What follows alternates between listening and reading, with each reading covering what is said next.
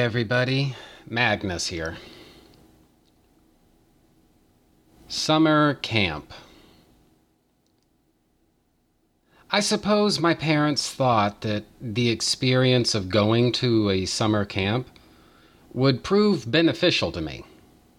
And so, the summer after 6th grade ended, they packed me up and shipped me off to summer camp. Needless to say, I didn't want to go. But let's be realistic, I wasn't exactly given much of a choice. I spent 13 days there during the summer of 1993, during which time I acquired a sunburn which gave me a scar that I have on my left forearm to this very day. I'd never ridden a horse before. Ever. But that summer, I rode a horse across a cattle guard. For those of you who don't know what a cattle guard is, Google is your friend. Witnesses to this little event later told me that my life flashed before their eyes. I'd never been on a date before. That summer, I went on 2. Katie. Her name was Katie. Unless my brothers count, I'd never really been in a fight before. But that summer, I punched a kid in the face so hard he fell off of his bunk bed. In the plus column, though, he never talked smack about my mom again. The summer thereafter, at that same summer camp, I rode horses some more and, as far as I know, fired just about every type of gun that civilians were allowed to own back in those days. On a lark, in fact, I obtained a hunting license. It's long expired now, don't get me wrong, but my understanding is I can renew it whenever I want. Even today. I compared scars with this other kid who tried to convince me that his appendix scar actually came from a knife fight. But let's face it, I didn't believe him. I told him about the lightning bolt scar on my forehead, but guys, you have to understand, that was a lot less impressive in those pre-Harry Potter days. At camp, I had water gun fights, hiked around a mountain, kissed girls, and basically had all the good, clean fun a 12-year-old is really supposed to have. My parents thought that the experience would prove beneficial to me. I'd say they were right. Hashtag things Magnus misses.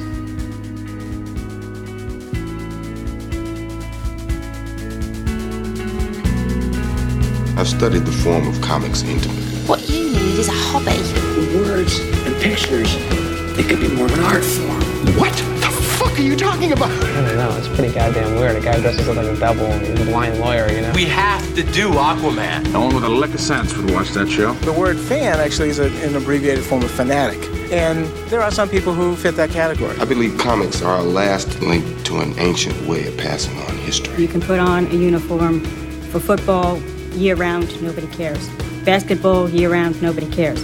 Put on a Star Trek uniform, people get a case of the giggles. Yeah, hi, somebody told me you make comic books here. That's from Superman? Smallville. You have been trying that Jedi mind shit on me since the 8th grade. It doesn't work. Oh, it works. You guys must read too many comic books or something. People do not masturbate in the DC universe. That was the biggest load of crap I've ever heard.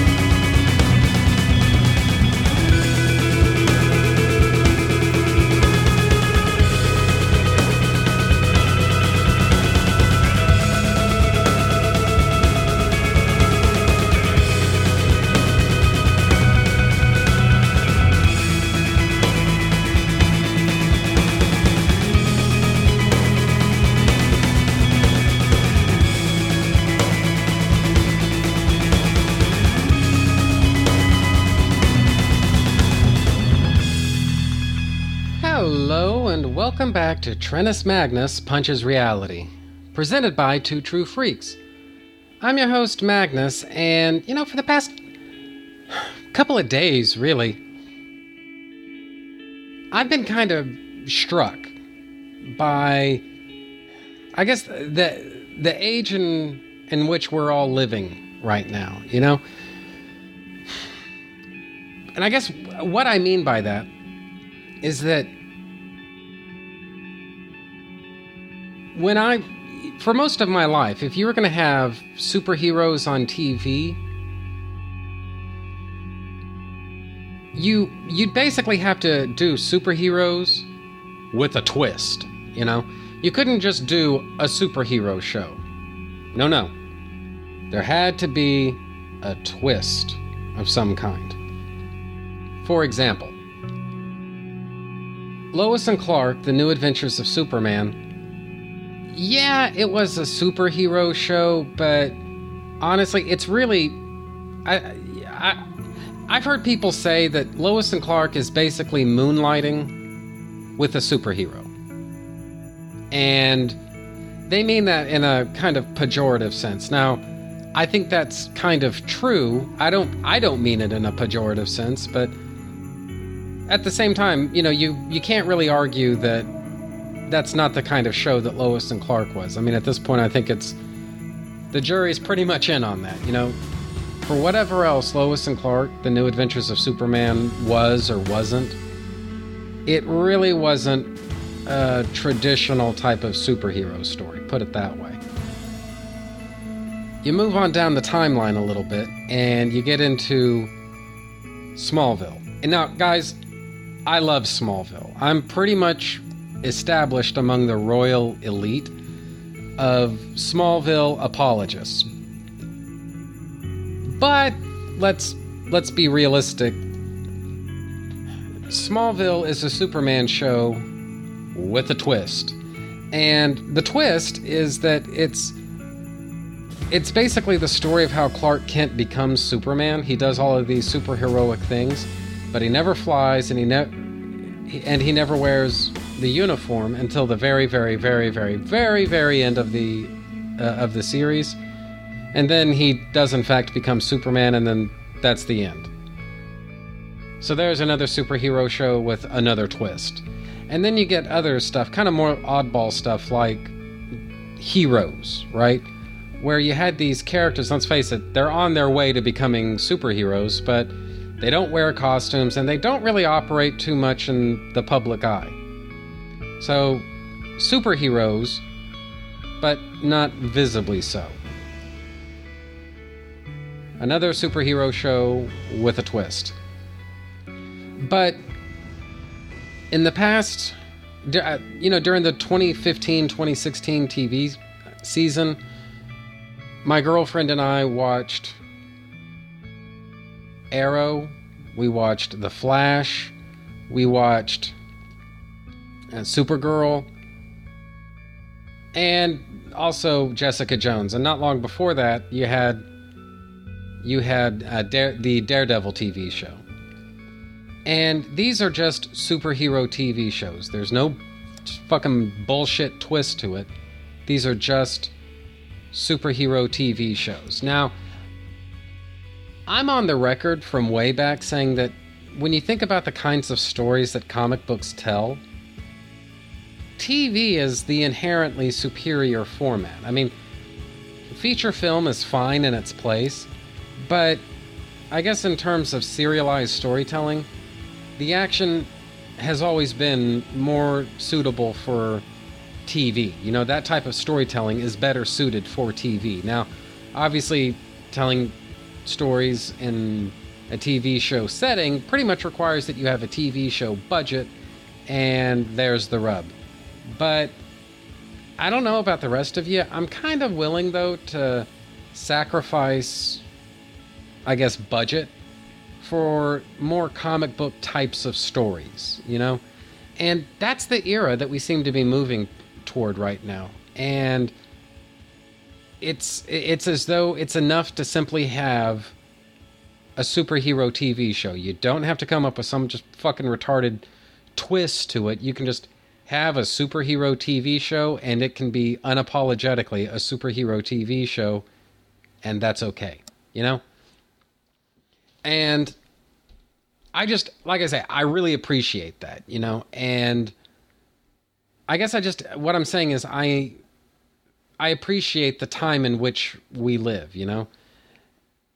So, anyway, you know, there's really no deeper meaning to that. In fact, there's really not even much of an ending to that. So, I'll just round off my introduction here by saying big, juicy steak.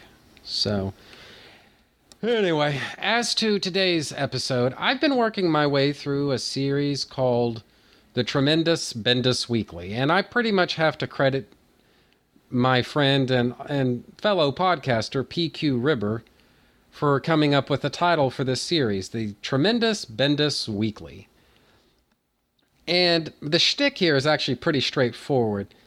Basically, I enjoy comics that are written by Brian Michael Bendis. Now, the fact is, that kind of puts me a little bit in the sad minority of people who are at least talking about it online, because it seems like it's fashionable, perhaps a little too fashionable, to criticize Brian Michael Bendis. And you know what? I get it. Familiarity breeds contempt. Brian Michael Bendis is to Marvel what Jeff Johns is to DC. You know, that just really ubiquitous writer that he writes, it seems, 6 or 7 monthly titles, and it seems like he's got his fingers in pretty much everything. And I can kind of understand that, I guess, the ubiquity of it all can get a little bit aggravating. But then, you add in the fact that Bendis has a particular style of writing that he seems to stick with, and I can see where that can be just a little bit jarring for people. But, the simple fact of the matter is, I really dig Brian Michael Bendis as a writer. And in point of fact, I think I can fairly well say I've never once finished off a Brian Michael Bendis comic and thought to myself, man, that was a real piece of shit. It's just never happened, And so what I wanted to do is basically do a little mini-series about just how good I think Brian Michael Bendis as a writer really is. And so there you have it. And in fact, this mini-series, The Tremendous Bendis Weekly, this is actually something that goes way, way, way, way, way back to the early days of Turnus Magnus Punches Reality. I always knew that I was going to have a mini-series where I could, just talk up how good a writer I think Bendis is. And so, this is something that I've been promising you listeners for quite a while now. And now I'm finally getting to do it, And like I say, this is something that I've been planning literally since the day I launched this show. This mini-series was always going to happen, And so far, I'm really enjoying it. And in fact, so far, the response to this has actually been very, very positive. So, anywho. So that's basically that stuff. Now, to get into today's comics, I've talked a very little bit, about Ultimate Comics, Ultimate Marvel Comics in the past, but really not very much. I mean, I pretty much did Ultimate Spider-Man number 1 through 5, I think, or 6 or 7. I don't remember. It was actually, you know what? Fuck it. Let's just have a look. When this was, let's see. This was Ultimate Spider-Man, numbers 1 through 7, episode 85. Basically, the Power and Responsibility storyline. And basically, I haven't really gone very close to Ultimate Marvel since that time. But for those of you who don't know, round about 2000, 2001, Marvel Comics launched an imprint called The Ultimate Universe. And the shtick of it is they could tell stories about Marvel characters, familiar Marvel characters, but kind of do it I guess from the ground up. This is not. I'm trying to avoid using the word reboot because the mainstream Marvel universe was running continuously the entire time. This was basically, I guess, in some cases, a reimagining of certain characters, more modernized origins and everything. And they basically exist in their own little universe. And the idea being that new readers would be attracted to Ultimate Marvel because of the fact that there's not decades upon decades upon decades of continuity with which to be familiar. Now, the snarkier fans among us said, well, you know what, that's fine right now, but how's that going to work in 10 years? Well, I guess we have our answer, because in 10 years, well, actually a little bit more than 10 years, about 15 years later, the whole shit pretty much got nuked and folded into the mainstream Marvel universe. And so there's your answer, Chief. But what I liked about Ultimate Marvel as a concept is it could at least attempt to stay true to the basic kernel of who these characters are. But to kind of tie it back to my earlier little diatribe, but with a twist. The creators of Ultimate Marvel weren't necessarily beholden to what had happened in the mainstream 616 Marvel universe. And so, because of that, yeah, you've got Peter Parker, he's Spider-Man, and he's all running around doing Spider-Man stuff.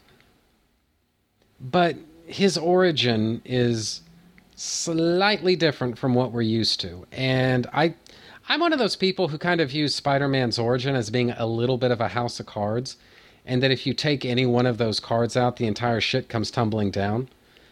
Changing one simple aspect of Spider-Man's origin kind of has a domino effect in that it is going to eventually affect other things as well. And that may be another subject for another day, but suffice it to say that I enjoyed Ultimate Spider-Man, and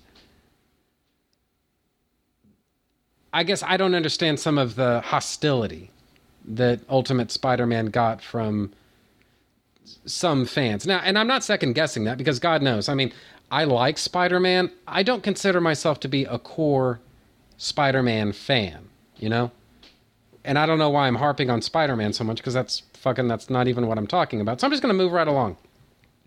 You also had Ultimate X-Men, which I think is very different from the mainstream Marvel 616 universe. I guess the catalyst for the X-Men coming together, their history, the team membership, the lineup, these things are all noticeably different. And I think Ultimate's very different from the 616 universe Avengers. I mean, I would almost go so far as to say there are more differences between the Avengers and the Ultimates than there are similarities. That's how different they are. So my point, though, is that it was a fun little experiment. There are a lot of fun little stories that came out of this. And ultimately, I don't really think the wheels came off the wagon as far as the Ultimate Universe is concerned until Ultimatum. And very bluntly, that's probably going to be a topic for another day. To finally start talking about the comics that we're kind of here to talk about, though, what I wanted to work my way through this time around is Ultimate Fantastic Four, number 1 through number 6. And this is basically the opening storyline of the Ultimate Fantastic Four monthly title. And unlike a lot of other Marvel comics that I've talked about in the past, I don't have a whole lot of baggage with the Fantastic Four. Another way of looking at that is that I don't know a damn thing about the Fantastic Four. And what little I do know comes from the Ultimate Universe. And so I'm coming at this from a point of view that a lot of old-time Fantastic Four fans may not be coming from, and in fact may not even totally approve of. But fuck it, that's a DC guy for you.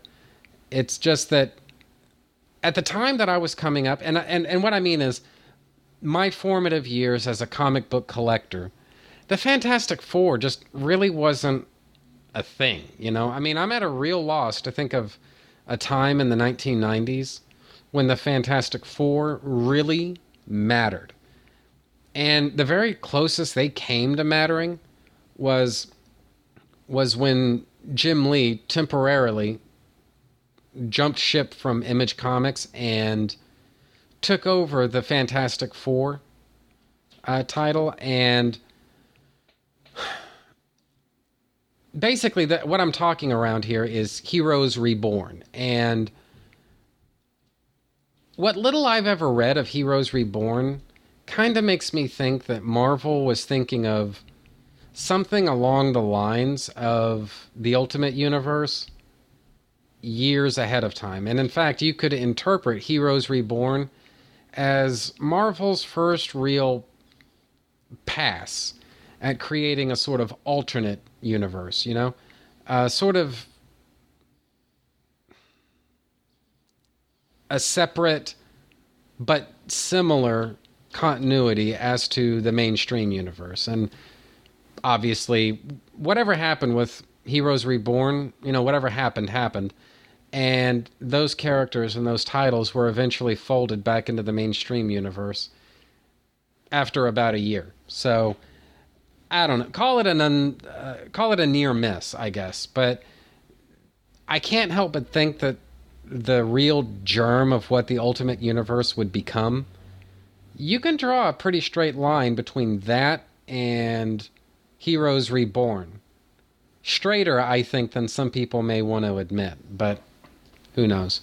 Anyway, there's another little tangent for you. But my point, though, is in a weird kind of way, I'd almost want to compare Ultimate Marvel with the pre-crisis concept of DC's Earth 2, where there were a lot of similarities between Earth 2 and Earth 1.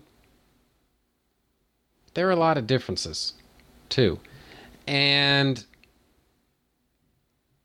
I find that there was a freedom that the creative teams that worked on all the Earth 2 material, there was a freedom they had in that they kind of had a safety net, They could do basically whatever they wanted with Earth 2 characters, and it doesn't really matter because Earth 1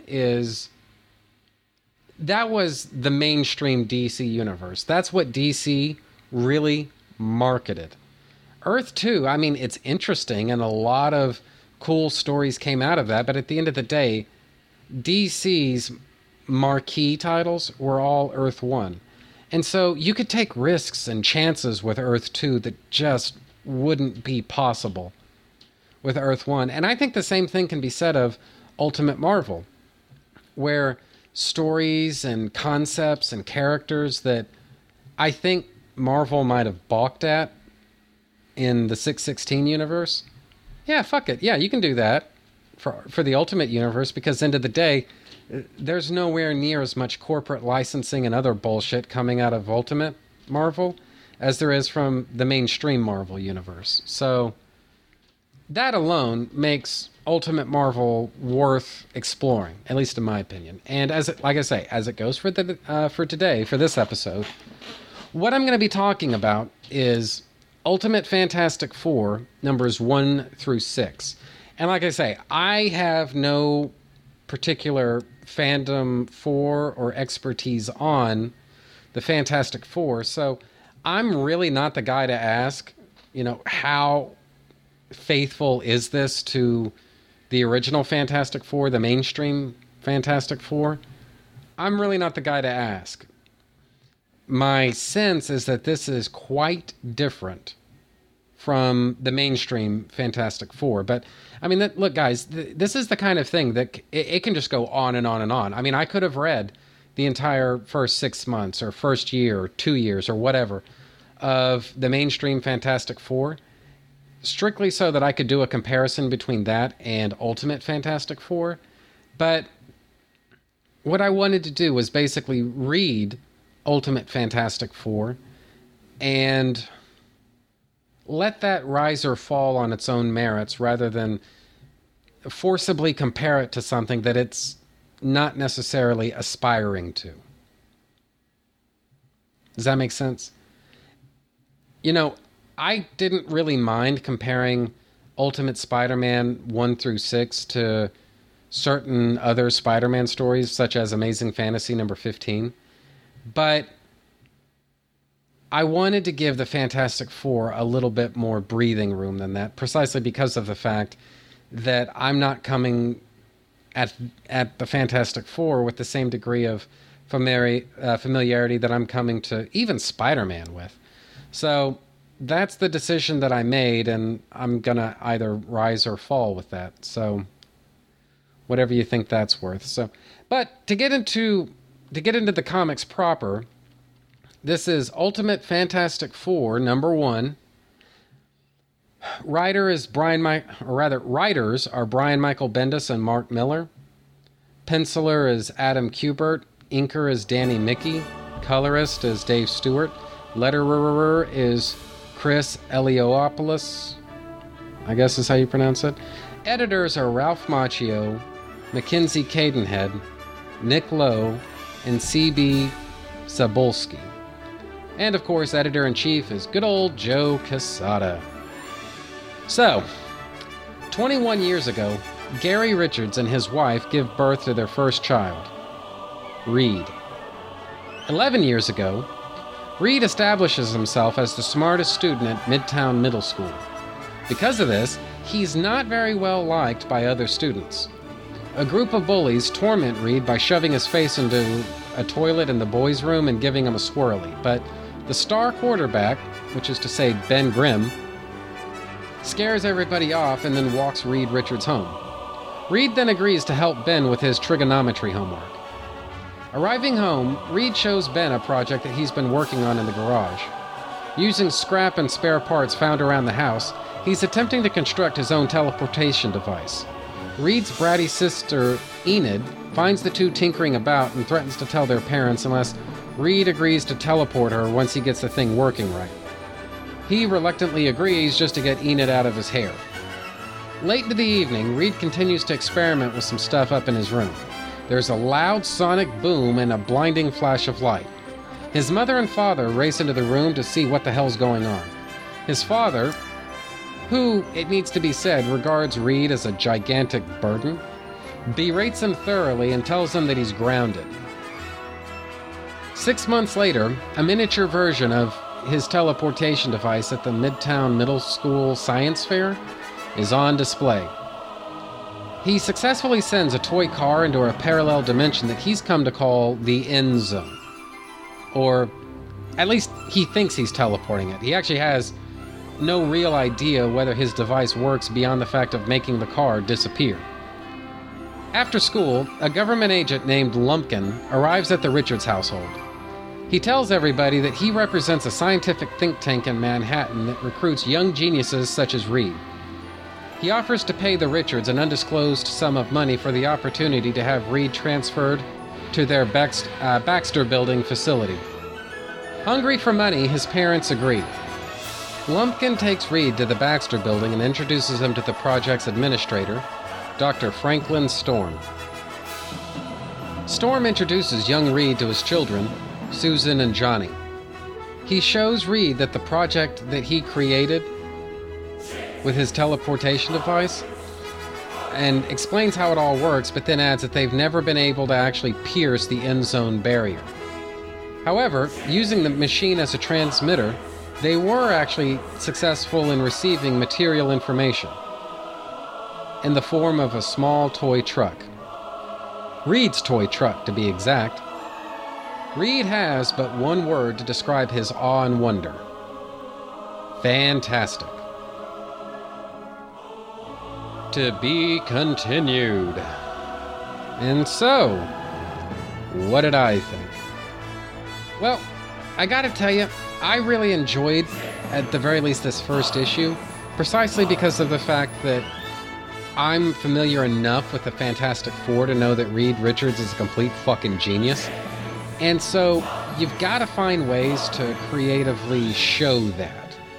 And literally right from birth, Reed is kind of shown to be very inquisitive and curious. And I think a good example of that is actually on, of course they don't number the friggin' pages, but the first time that, right after he's been born, the first time that he's placed in his mother's arms, he reaches out and grabs a handful of her hair and just stares at it, trying to figure out just what the fuck he's looking at. Because if you think about it, an infant, a newborn infant, has absolutely no idea what hair is, I would imagine. And so the very concept of it probably bamboozles the fuck right out of him. So anyway, it's sometimes in comics, you know,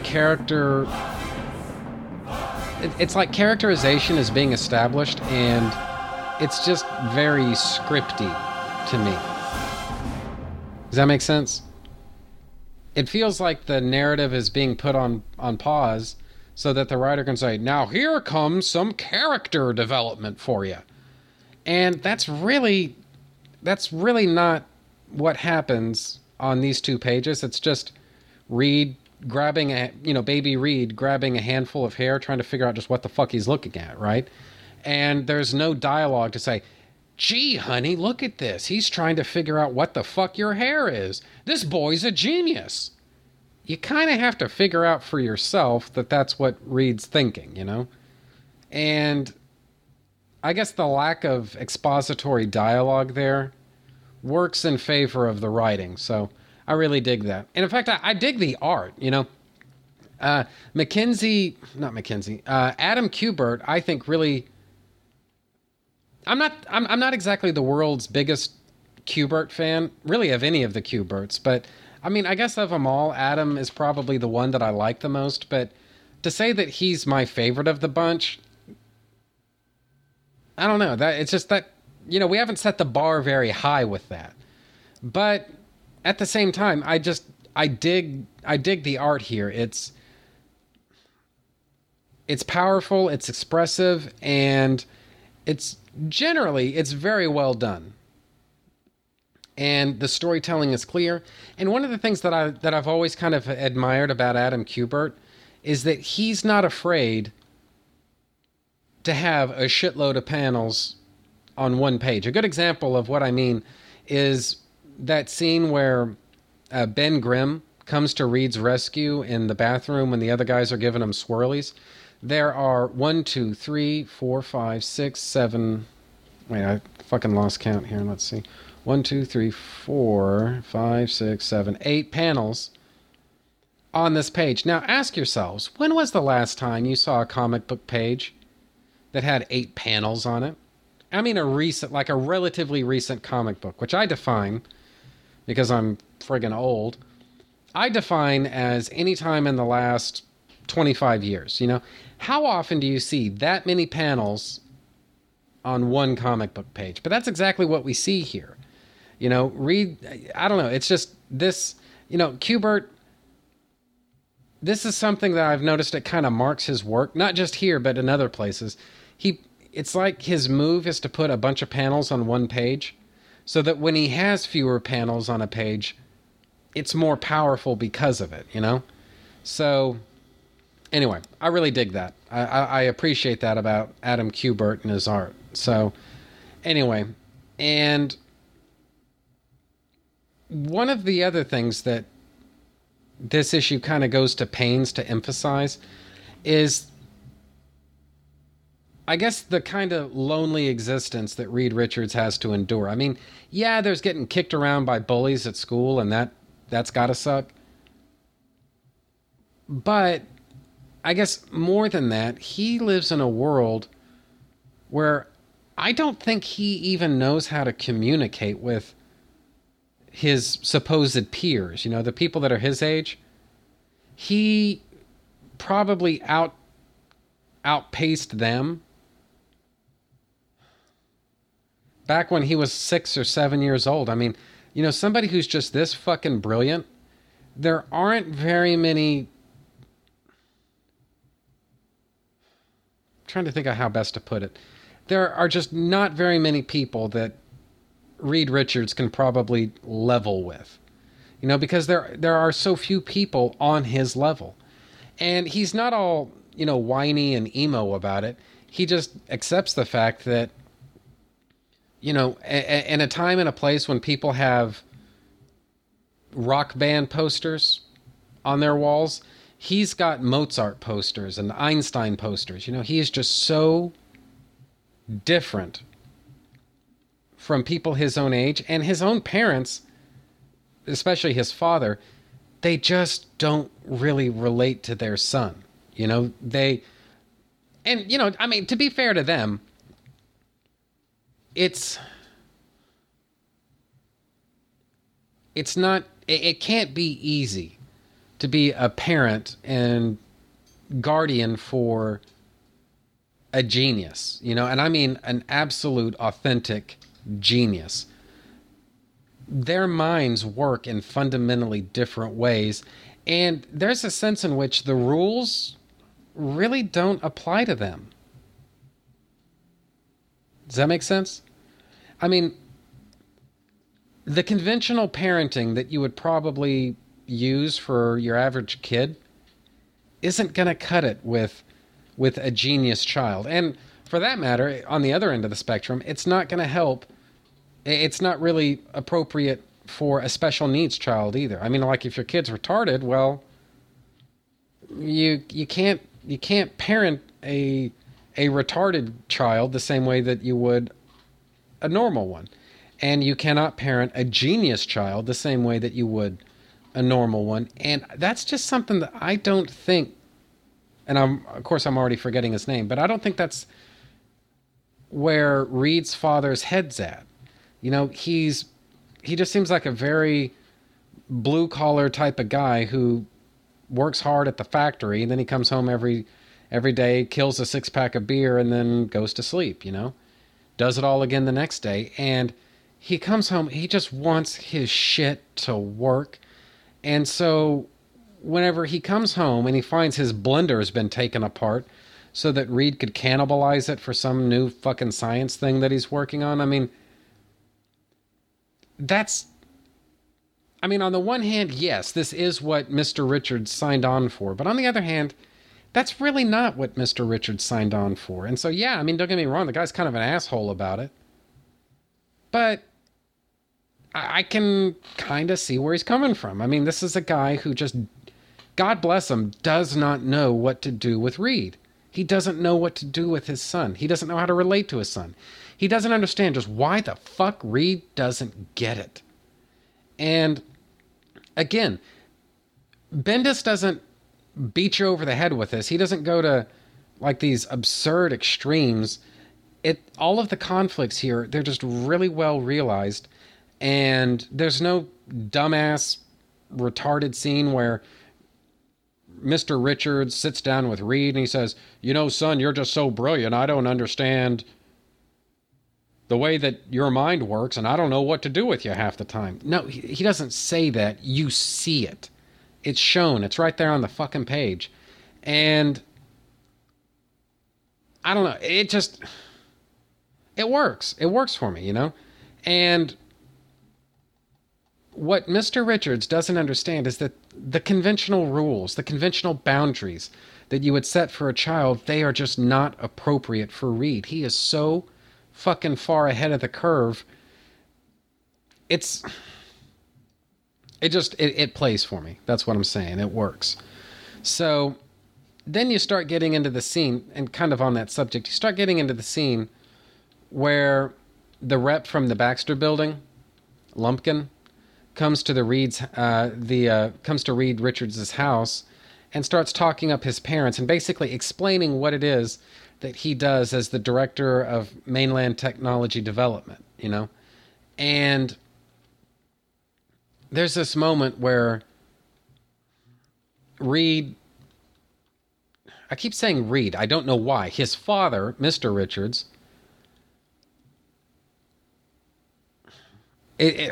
basically what happens is Lumpkin, he's sitting there just shooting his mouth off about the way that this think tank works. And then Mr. Richards pipes in with, here it comes. And how much is this tank thing gonna cost us?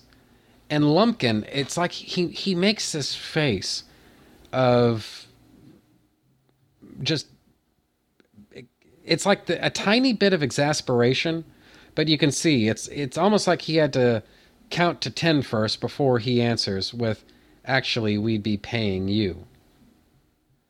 And like I say, I mean, the Richards, they're good parents. They're good, honest, decent, upright people. They want the best for their children.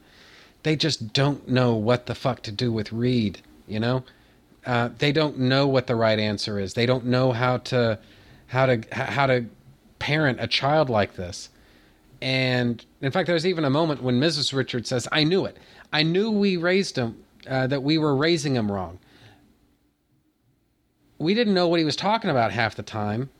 And Lumpkin has to kind of, break in and say, look, there's really no textbook way of handling somebody as brilliant as Reed. I mean, you guys did the best you could with what you had, but there's no easy way of doing this, And he even goes so far as to say that, look, public school is a waste of this kid's time. I mean, his brain works on a whole different level.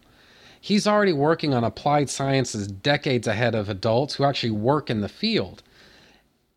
And when you think about it, going to junior high, going to high school, even going to college, that's just not worth Reed's time. He is so fucking far ahead of that, like I say, the conventional rules don't apply to him. Yes, it's important that children go to school. Yes, it's important that they get educated. That's normative. That's the ordinary way of doing things. But Reed's not ordinary, and he needs something more than what he can get from anything less than, I would say, upper, like graduate level type of higher education. That's where he needs to be. And I don't know. It's just this works. This is just very well done. And that, I think, is pretty much the end of Ultimate Fantastic Four #1. So to get into Ultimate Fantastic Four #2, 5 years ago, Dr. Molkovic, an ugly science teacher at the Baxter Building, berates his students for not living up to his expectations and his standards. Most of the students absolutely despise Molkovic and make fun of him behind his back. Only one student affords Molkovic any margin of respect: Victor Van Dam. But Victor is likewise disliked by the body of his peers. He's frequently seen as arrogant and isolated. Reed Richards is still working on the in-zone teleportation device. But as engrossed in his work as he becomes, he's easily disrupted by the presence of his classmate, which is to say Sue Storm. Reed later returns to his dorm room to find Victor rifling through his notes. Reed gets all kinds of pissed off for this invasion of his privacy, but Victor insists that his mathematical computations are incorrect. Reed chases Victor away, and upon studying Victor's alteration to his notes, Reed comes to the conclusion that Victor had a point. He was actually right about everything that he said. He addresses Victor later and asks Victor if he'd like to work with him to further the project. Later, Dr. Franklin Storm has Arthur Molkovic brought into his office. Air Force General Thaddeus Ross, a sponsor of the project, is present as well. It's been discovered that Molkovic has been illegally conducting biotechnological experiments. His files and data are confiscated, and Molkovic is fired from the Baxter Building. Which just about brings us up to the present day, finally. The final large-scale prototype of the in-zone teleporter is completed and ready for initial testing. The device is erected in the middle of the desert in Nevada. Reed's childhood friend, Ben Grimm, arrives to pay a visit. Reed has enough clout with the project now to allow Ben access. Reed, Ben, Johnny, Sue, and Victor dress in blue and black utility uniforms and stand at ground zero as the end zone device is activated. Its first test is to transmit the contents of an apple through a dimensional breach. But at the last minute, Reed senses that something's gone wrong. He shouts, "Wait," but it's too late. The device is activated and there's a blinding flash of white light that flares across the entire desert. To be continued. So, what did I think? Well, in a weird kind of way, this is really more of the same, in that we get a whole lot of flashback here. And in fact, I think you could fairly say that we don't actually get into modern day, the modern day timeline until, I would guess, you're beyond the halfway point of this issue. So if you think about it, all of issue number 1 and half of issue number 2, that's just backstory for what's going on now in the present day. And honestly, the present day stuff is less than half of issue number 2. So there's a lot of background bullshit that's got to be knocked out first. And this, these things are a little bit more mechanical in nature. And you know what? In a weird kind of way, it kind of has to be that way, because I think Bendis is starting to realize that he's got a lot of story to tell, and he's got to start being a little bit more efficient in terms of the way he uses his pages. I don't know. But that's just the way I view it. Anyway, so as a result of all of that, there's a little bit less to say this time around. But, at the same rate, I just really dig this art. I mean, Dr. Molkovic is just this really weird, creepy-looking dude.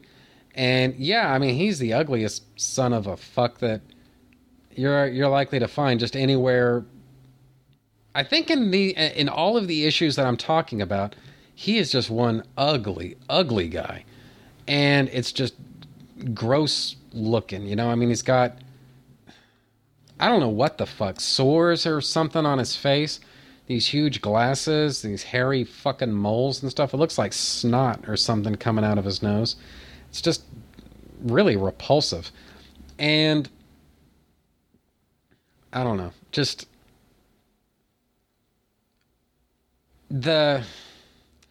I could see this being the kind of, look, I want to be careful how I say this, because it's not like I'm involved in any kind of biological research or anything like that. But let's face it, I do think we've got laws against the type of genetic engineering that Dr. Molkovic was attempting to do.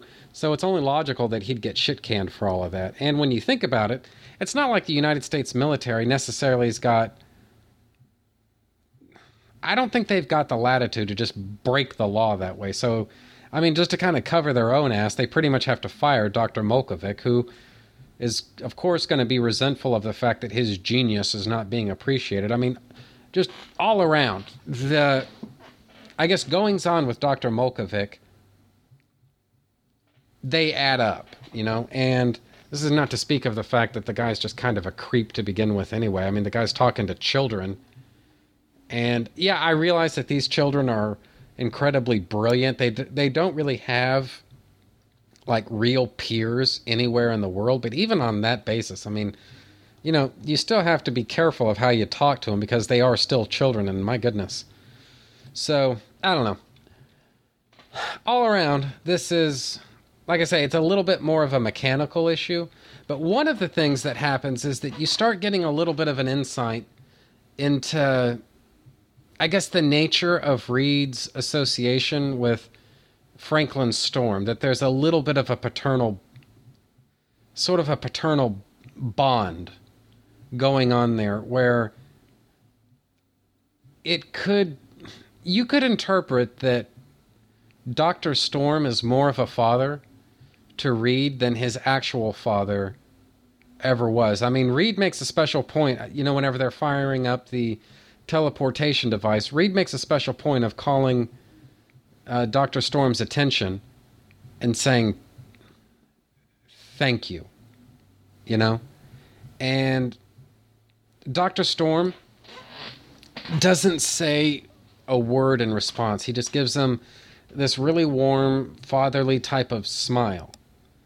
And in a weird kind of way, that says it all, And as all of that's going on, Sue shoots Reed, who doesn't notice, but she shoots Reed this it's not even that she's giving him a look, she's just kind of stealing a glance. She gets his attention. She catches his eye. And right as the countdown reaches 1, they kiss. And let's face it, that's one hell of that's one hell of a fireworks display that ensues from that kiss. So I don't know. Put it down to animal magnetism, I guess. But I don't know. I guess in the context of this just really hard science fiction type of setting that these kids live day-to-day lives in, this is probably their most romantic moment of either of their lives. And I don't know why, but I dig that moment. I mean, what a way to get your first kiss. Or at least what I assume is Reed's first kiss. What a way, So, now, all that stuff having been said, we start getting into, starting with this issue, we start getting into the way that Adam Kubert draws comics. And as I say, his move is to kind of... It tends to be putting a bunch of panels on one page, and it's, like I say, it's the rare comic book artist that really does that all that often these days. But I think it's an incredibly effective way of telling the story. But that sword cuts two ways, in that what Kubert seems to prefer to do is tell the story across 2 pages. And I don't mean that in the sense of having a double page splash. I mean that in terms of stretching the panels across both pages.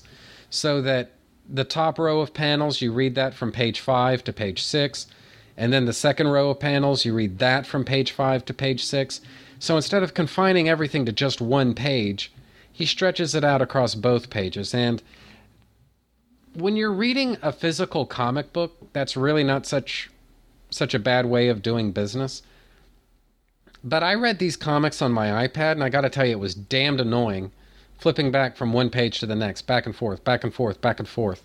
So there's a way of doing that and doing it well. And I think he does it about as well as you can under the circumstances. But it can get a little bit, aggravating at times, I guess. So, but as I say,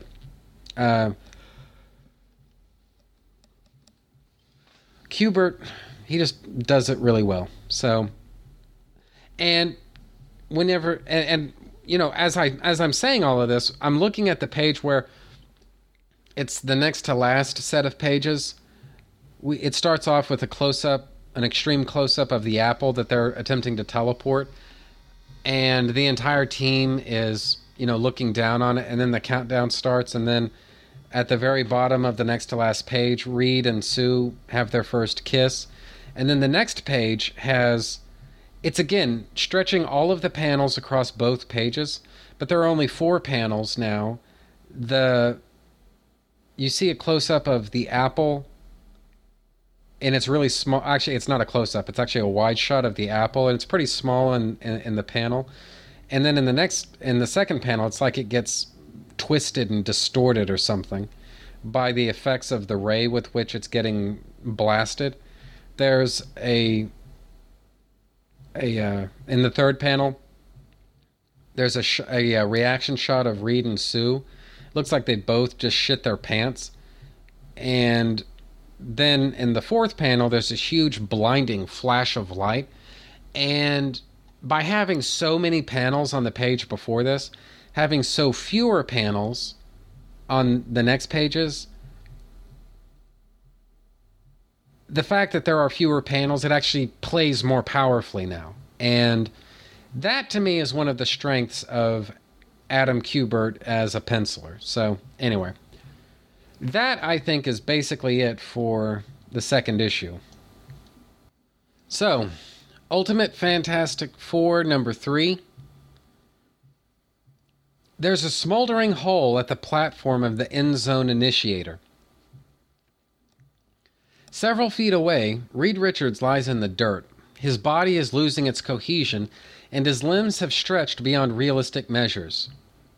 Army personnel and scientists swarm the platform, trying to understand what exactly has happened. Some of General Ross's men find Reed's disfigured form, but assume it to be some creature that teleported to Earth from the End Zone. They open fire on him, but Reed's newly pliant body absorbs the impact and flings the bullets harmlessly back at them. Dr. Franklin Storm's overwrought with grief because he believes that his children, Sue and Johnny, are dead. Shortly thereafter, the base receives a telephone call confirming that Ben Grimm survived the blast as well. Ben's been teleported to Mexico City and is transformed into a huge, rock-covered monstrosity. Elsewhere, Johnny Storm awakens inside of a hospital bed in France. He has no idea what's happened to him, and as he becomes more and more agitated, his body temperature rises until he literally bursts into flames. The ambient heat from his body melts all of the equipment in the room, setting off the sprinklers. The water from the sprinklers eventually douses Johnny's flame. A call's made to the Baxter Building in New York, and Dr. Storm is relieved to discover that Johnny's still alive. As of yet, though, there's still no word on Sue or Victor Van Dam. Reed realizes that Victor changed the coordinates on the teleporter at the last minute. Reed and Victor had argued about some of the computations, but he was under the impression that they finally agreed on the specific spatial coordinates for the experiment. Apparently, Victor must have altered them at the last minute. Reed further theorizes that the strange physical manifestations that everyone seems to be developing are similar to that of the 4 elements of creation: earth, air, fire, and water. Meanwhile, Sue Storm awakens in an underground cavern. She's shocked to discover that her body is turned partially translucent, almost invisible. But this isn't the most surprising thing that's affecting her right now. Arthur Molkovic, her former science instructor, escorted by a colony of strange mutant drones, discovers Susan upon the cavern floor. To be continued. So, what did I think? Well, here we're starting to get into a little bit more of the paint-by-numbers aspect of a superhero origin story. And that's neither good nor bad. It's just how things are. And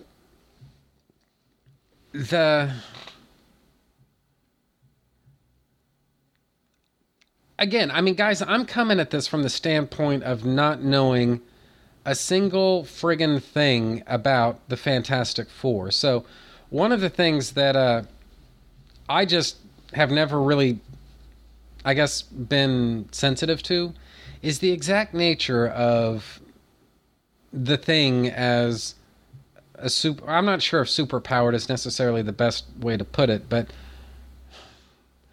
I guess basically the full range of Ben's capabilities. You know, I just didn't. I've never really known a whole lot about the Fantastic Four as characters, and so this goes especially for Ben, who ends up getting smashed into by a huge pickup truck, which cartwheels over the Thing's head and then crashes on top of itself. And so I don't know, this is just, I never knew he was that friggin' tough. So all around, this is this is just useful information. You know, we're starting to see a little bit of the ins and outs of how the character's superpowers work. And really one of the best examples of that is Sue Storm, and I guess how subtle the depiction of her superpower is. Because when you think about it, invisibility's got to be kind of a tricky thing to draw. You know, the way it's shown on this page where Sue is partially invisible. It's just, I mean, I'm not a comic book artist. Maybe this is a piece of cake to draw. I don't know. But it's just, I'm thinking about how I would have to rationalize drawing this.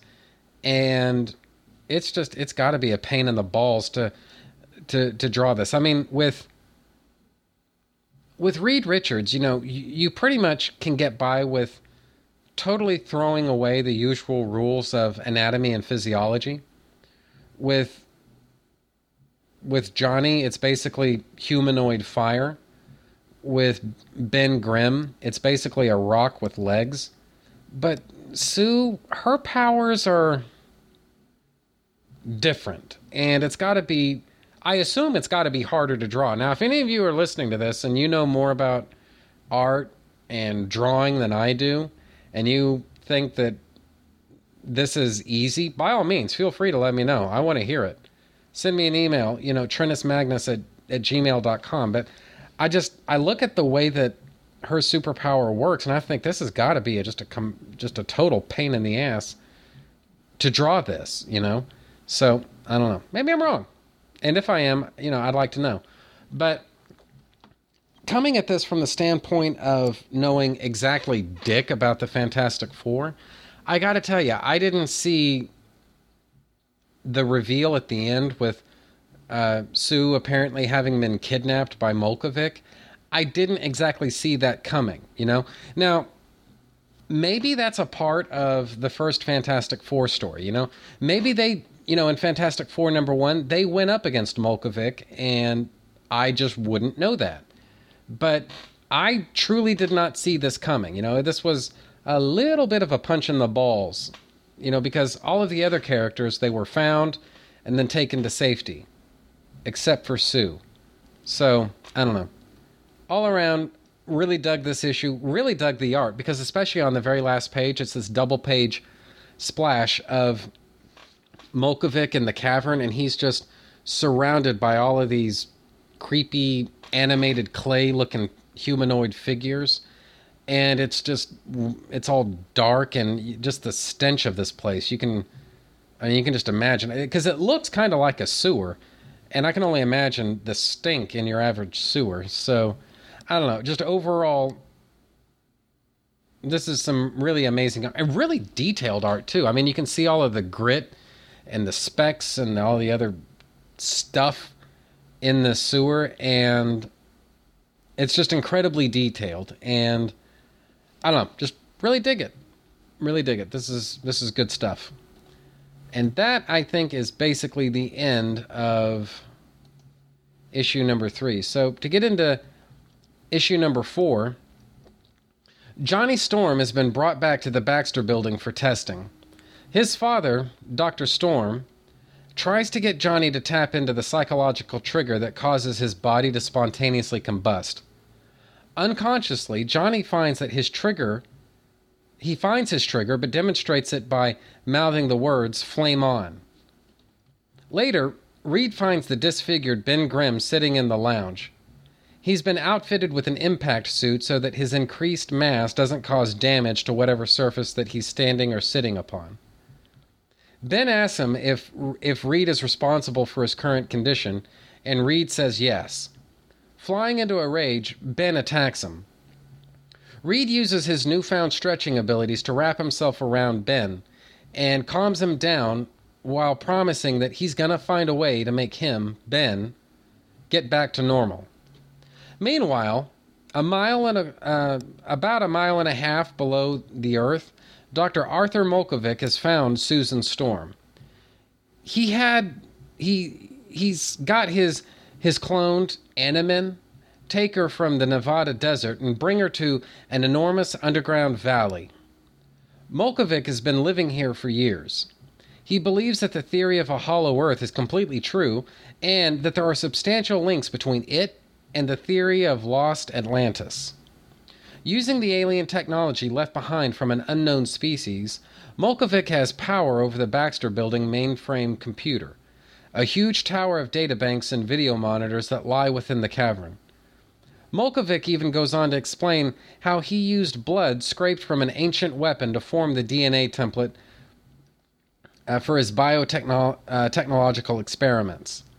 This is how he's created his army of Animen.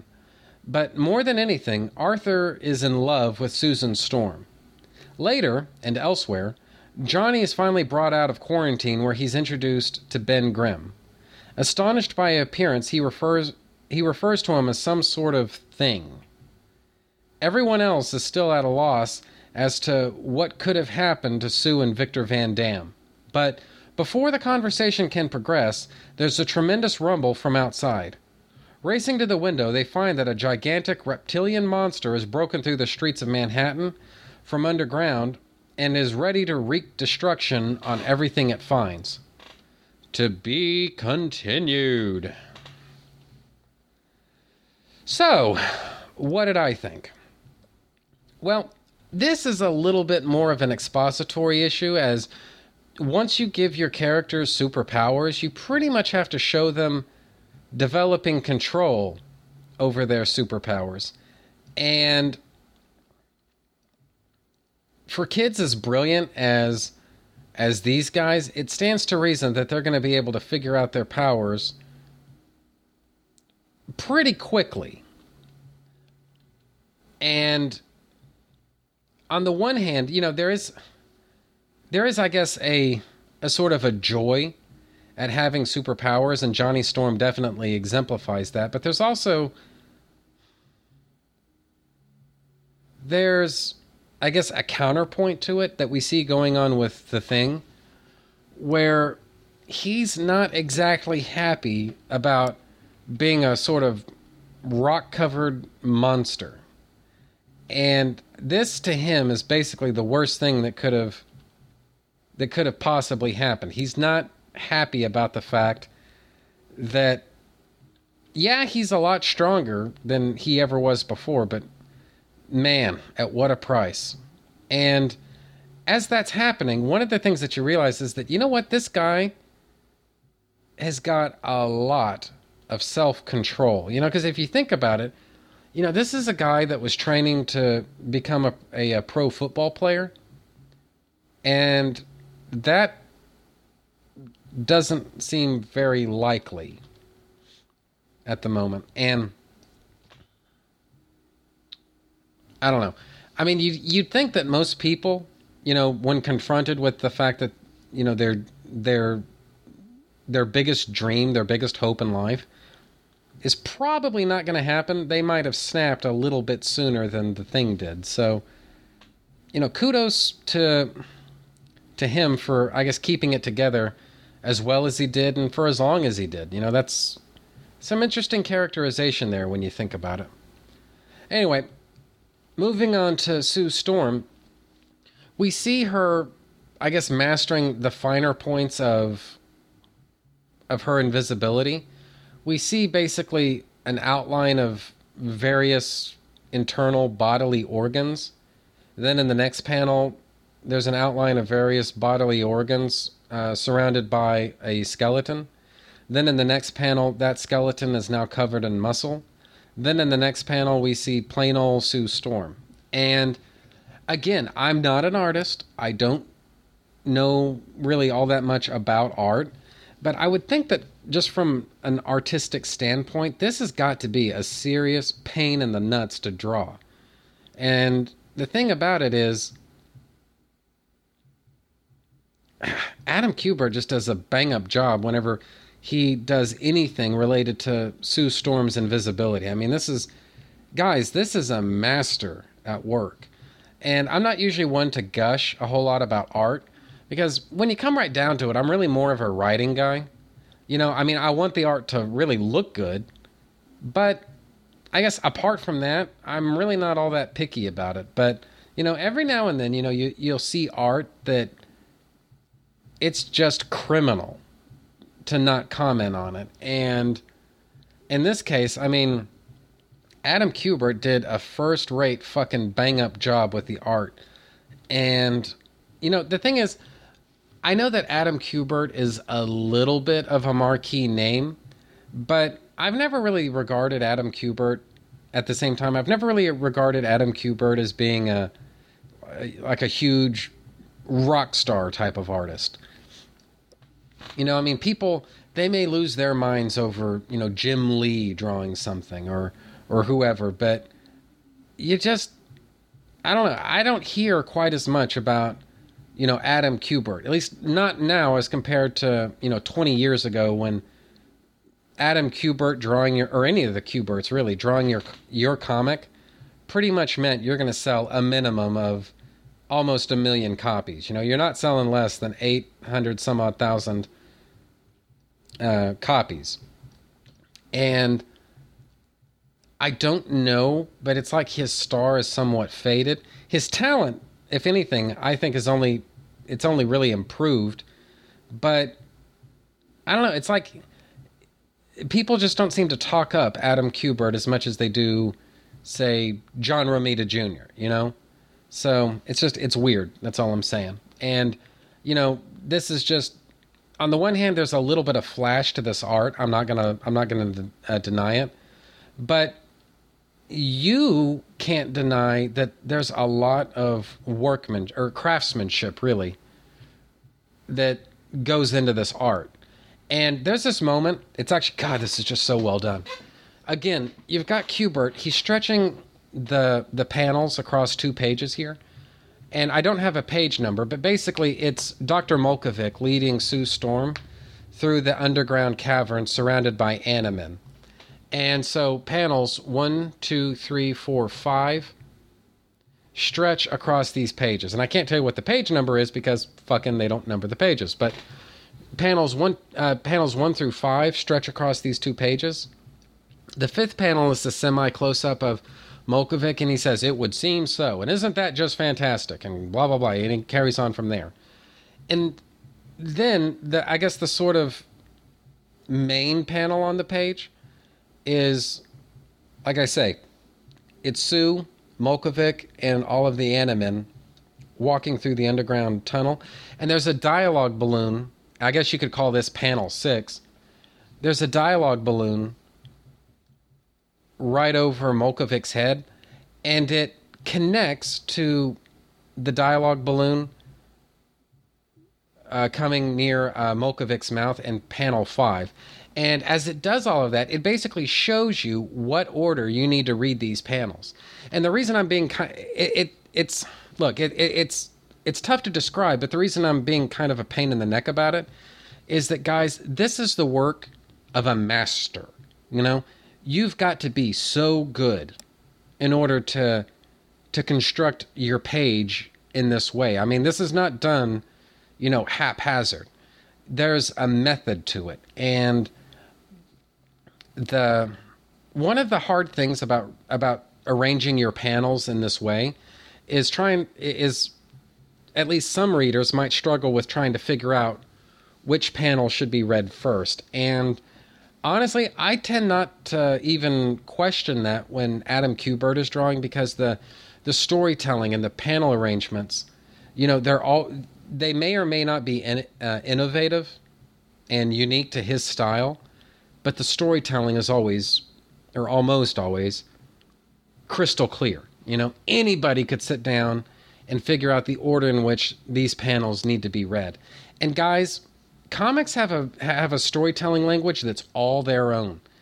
And it's a master who can at once innovate with that, but also keep the storytelling clear, logical, and concise. And guys, this is a long way of saying, don't fuck with Adam Kubert, because he will end you. You know, this is just amazing, amazing work. I love it.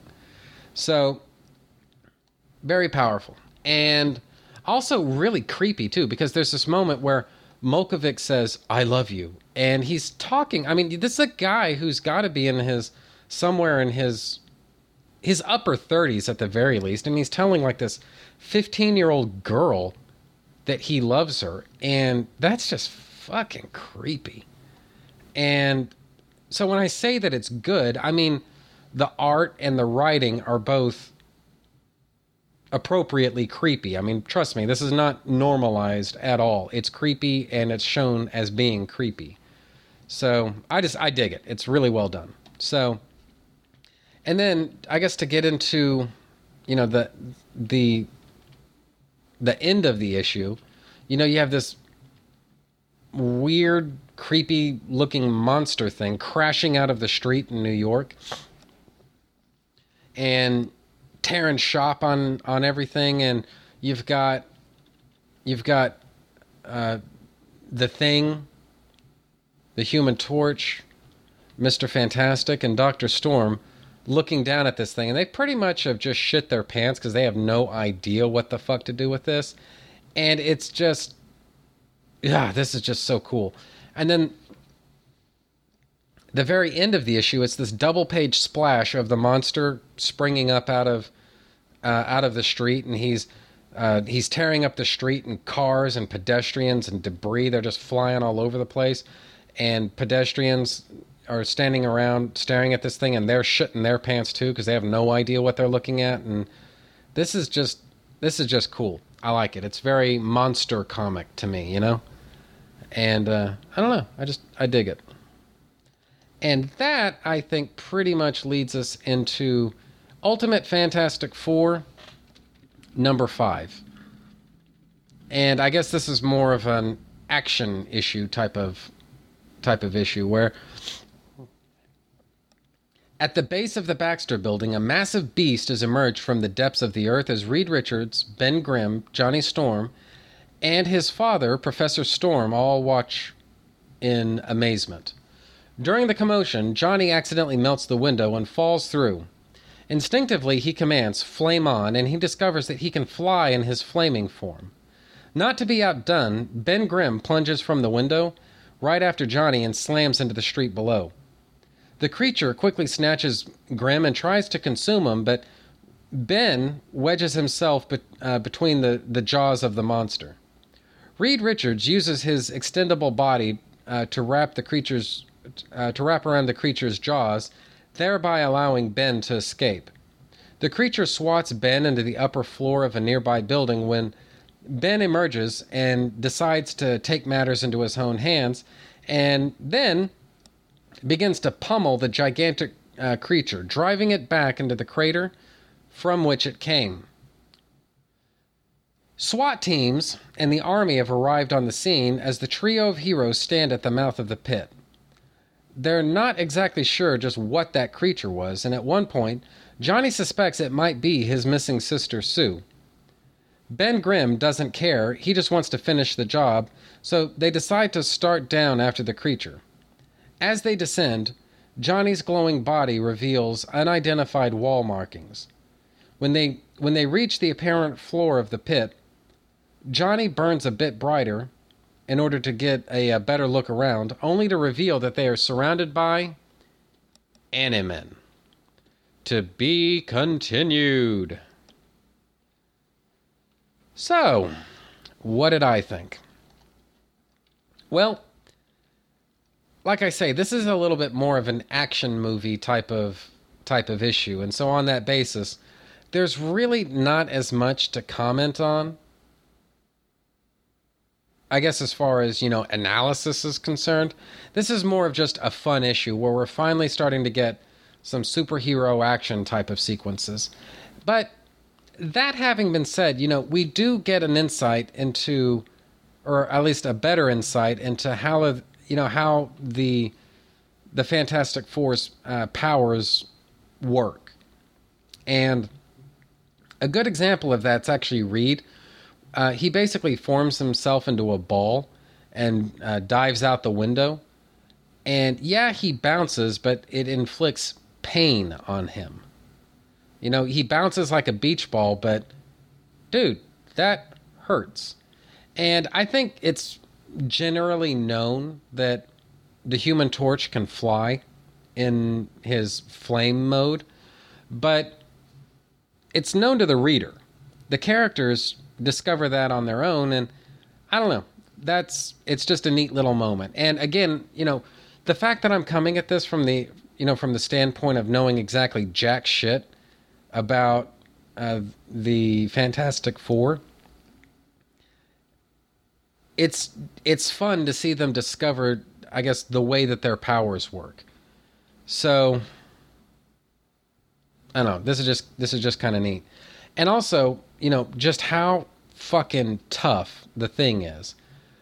He's tough enough that he can fight this monster and not only hold his own, actually kick the monster's ass, which I think that's pretty nice. And he's also tough enough that when the police open fire on him, the bullets really don't hurt him. So, anyway, like I say, you get a pretty good insight into all of their powers. And then from there, you get this sort of cliffhanger ending where the team, they find themselves surrounded by Animen. And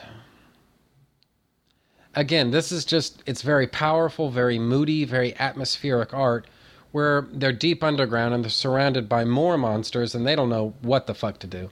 And so, I mean, yeah, they just survived a fight with that nameless monster that wrecked shop on that New York City street. But that doesn't exactly mean that they have any assurance of surviving an attack by these monsters if they should decide to attack. So, I don't know. Like I say, there's just less to say about this issue than there are the others, but overall, lots of fun and more badass art. And we're getting into a little bit more now of, I shouldn't say that this is Adam Kubert's forte, but he does do action extremely well. As good as anybody, and I dare say, better than most. And so, as to Ultimate Fantastic Four number 6, deep in Mole Man's subterranean domain, Reed Richards, Ben Grimm, and Johnny Storm find themselves surrounded by Animen. Mole Man is also present along with Sue Storm, who's been missing since the accident. Johnny flares up, blinding Mole Man in the process, and also Mole Man's horde, while Sue runs to her 3 friends.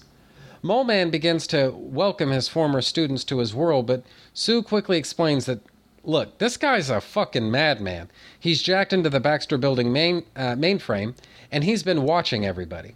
Sue goes on to explain that she's been kidnapped, and he's been obsessed. Dr. Molkovic has been obsessed with Reed and her father, Professor Storm. Reed suspects that Dr. Molkovic may have actually sabotaged the experiment. Molkovic gets 10 different kinds of pissed off by Sue's betrayal, and he orders the Animen to dispose of all 4 of them. Thousands upon thousands of Animen close in on the team as Reed tries to reason with Mole Man to no avail.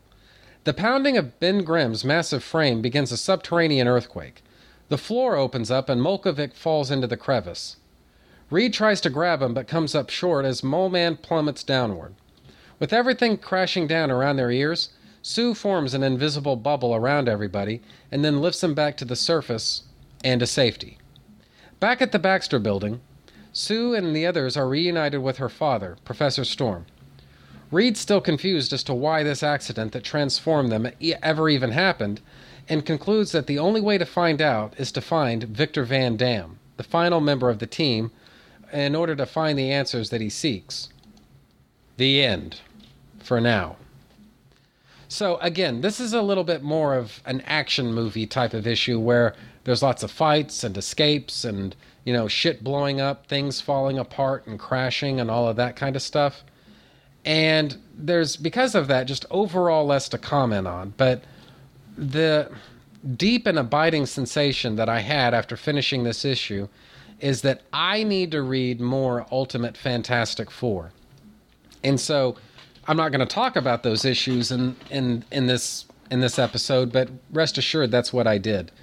And having read more issues of Ultimate Fantastic Four, I've now got the deep and abiding sense that I need to read regular Fantastic Four. and I don't know, just give that a test drive.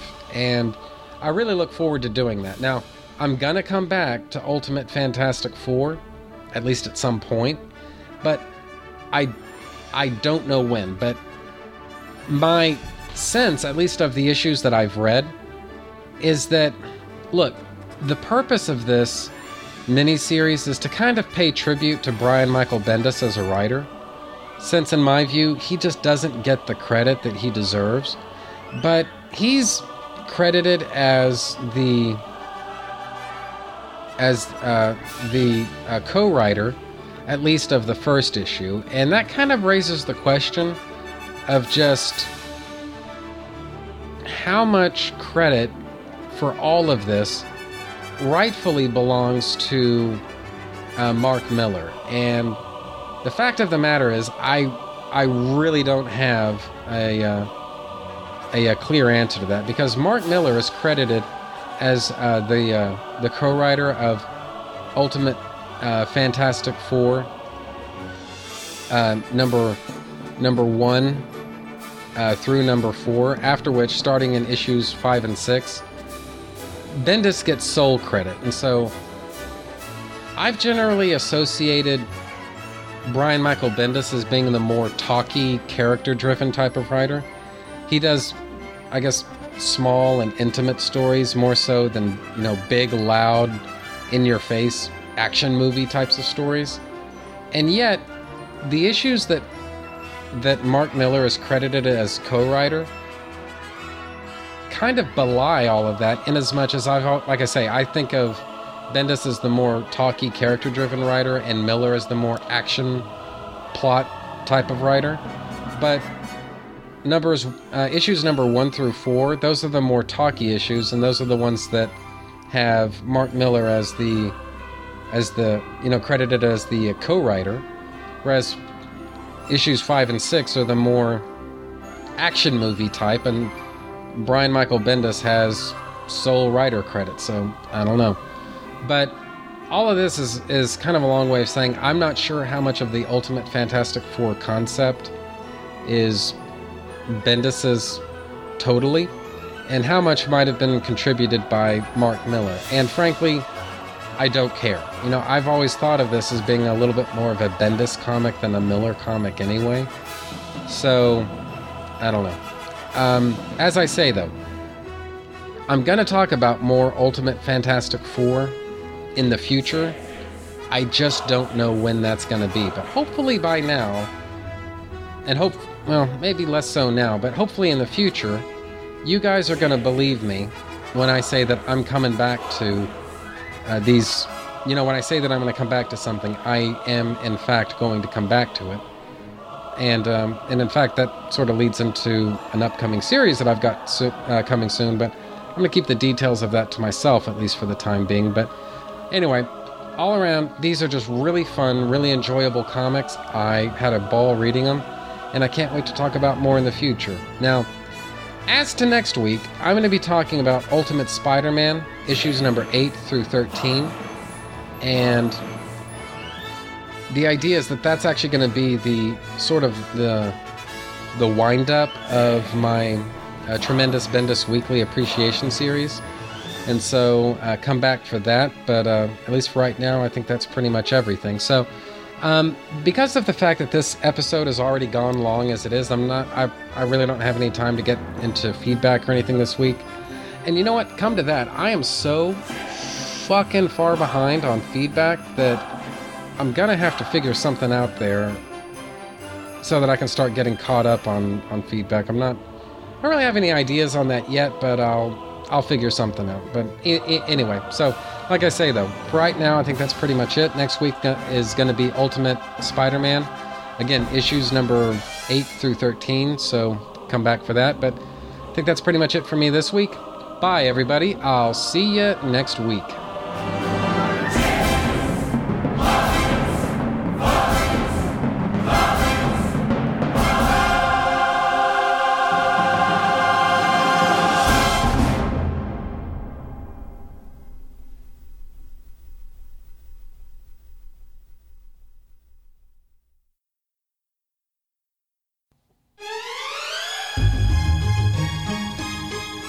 Is your male dog in need of some relaxation? Is the pressure getting to him? Well then, we've got great news for you. Here at Magnus Doggy Brabble, we have over 1,000 bitches in heat to help your dog relax. For just $300, your little guy can get the happy ending you only wish that you could get. We have all different kinds of breeds to satisfy your furry roommate. Labradors for those who need some all-American love. Shih Tzu for those who prefer something a bit more exotic. Why, we even have Doberman Pinschers if anybody likes it rough. And this weekend, we're offering a discounted special. 2 bitches at the same time. And this won't cost you $1 million either. Get 2 for the price of 1 for your studly pet. So, bring your furry buddy to Magnus Doggy Brabble. Our facilities are licensed for the finest in doggy pleasure that you'll ever find. Why, just check out all the rave reviews we've gotten on Yelp. Magnus Doggy Brabble. Because a bang is always better than a whimper, right? Right? Am I right? Enter at your own risk. Patent pending. Magnus Doggy Brabble is a subsidiary of DiManzo Happy Ending Ventures. Not responsible for loss or injury. Subject to terms and conditions. Void where prohibited.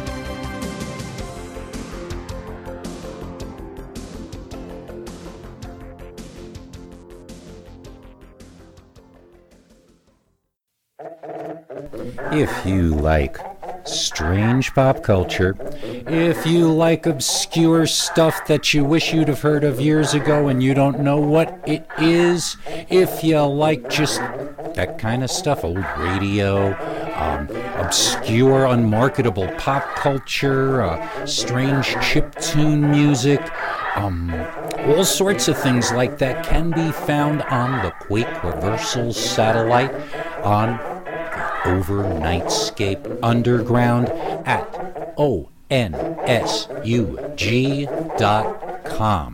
It's an amazing show at an amazing place full of strange and unmarketable internet transmissions, hours and hours and days, and just onsug.com. Take a look around and I bet you'll find something.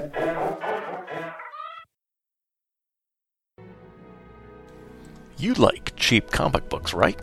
Well, I'm Professor Allen, and I talk about cheap comic books on the Quarter Bin Podcast. In every episode, I'll dissect a single comic from my collection, as long as I paid no more than 25 cents for the issue. Forget about $4 new comics that you can read in 4 minutes, or crossover events that can cost $100 to collect. Join me in the Quarter Bin, where even bad comics are a bargain, and good ones are a steal. The Quarter Bin Podcast is part of the Relatively Geeky Podcast Network. Visit us at relativelygeekypodcast.blogspot.com or search Relatively Geeky or Quarter Bin Podcast in iTunes. I guarantee it'll be worth every penny.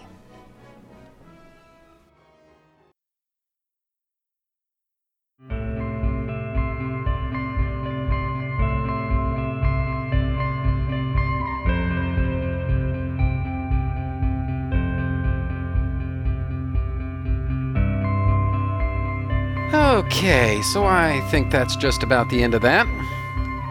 Trennis Magnus Punches Reality is a proud member of the Two True Freaks podcast network. You can find the home for Trennis Magnus Punches Reality on Facebook just by searching for Trentis Magnus Punches Reality. There you can interact with your fellow listeners and also see notifications of new episodes when I put them up.